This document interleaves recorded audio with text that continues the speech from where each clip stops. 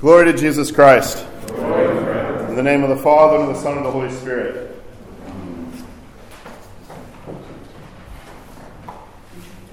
This being Cheese Fair Week, the church, as I've been saying for the past few weekends as a heads up, the church also brings us in her wisdom into the great fast, the great and holy Lent that we have before us gradually.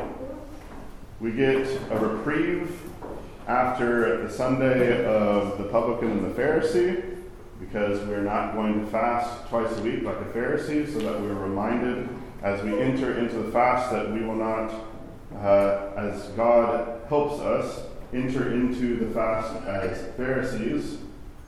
And then we get Cheese Fair Week, where I like to say we bid farewell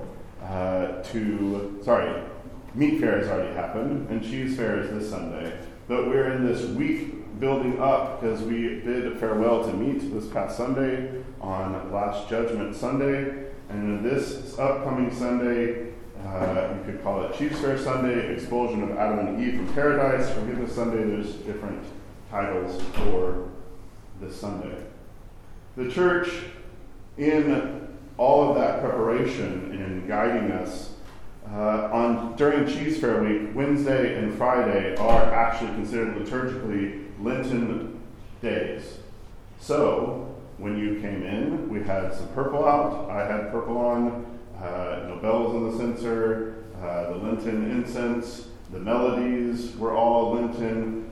We were basically giving ourselves on Wednesday and Friday preparation for what is coming next week.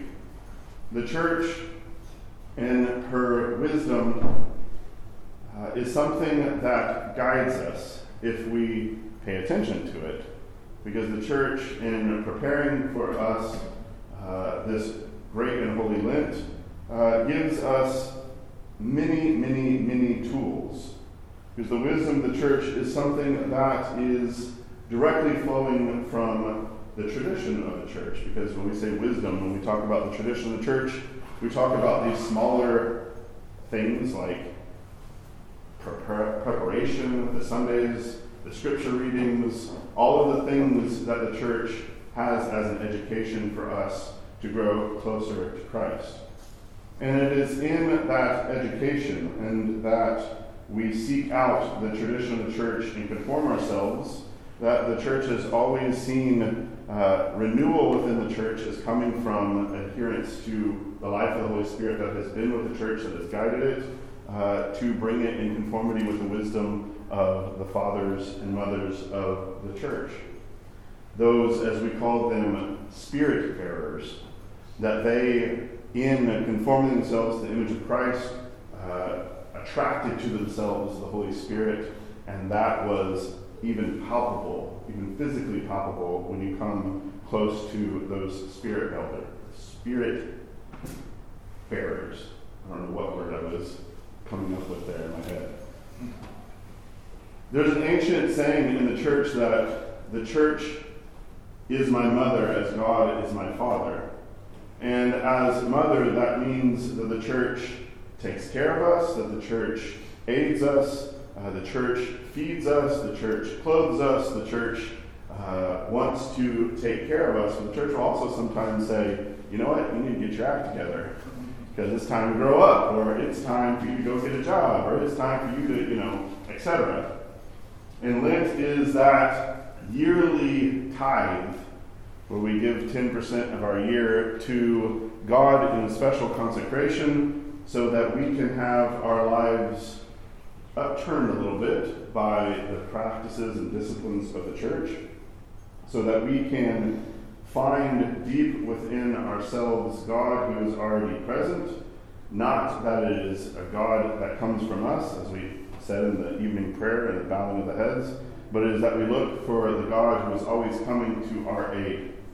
That it is God who, and through the wisdom, tradition, services of the church, forms us, shapes us, conforms us to the image of Christ.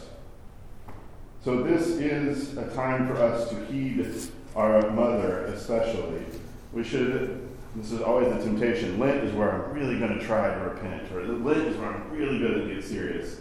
And on some level, I'll applaud any desire for repentance, any desire for conformity to God's will. But in Lent, there is a magnification, not so that we just do it for that 10% of the year, but that we then, in getting that wake-up call, in getting that note from Mom saying, it's time, wake up, as in the hymn that we already said, the Lenten spring has sprung. And it does really feel like it's starting to be spring already, even in the sun, almost summer in some spots this afternoon.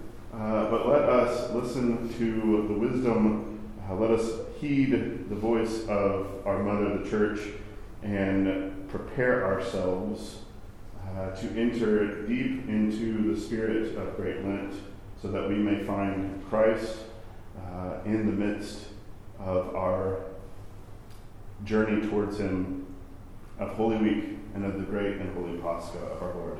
In the name of the Father, and the Son, and the Holy Spirit. Amen.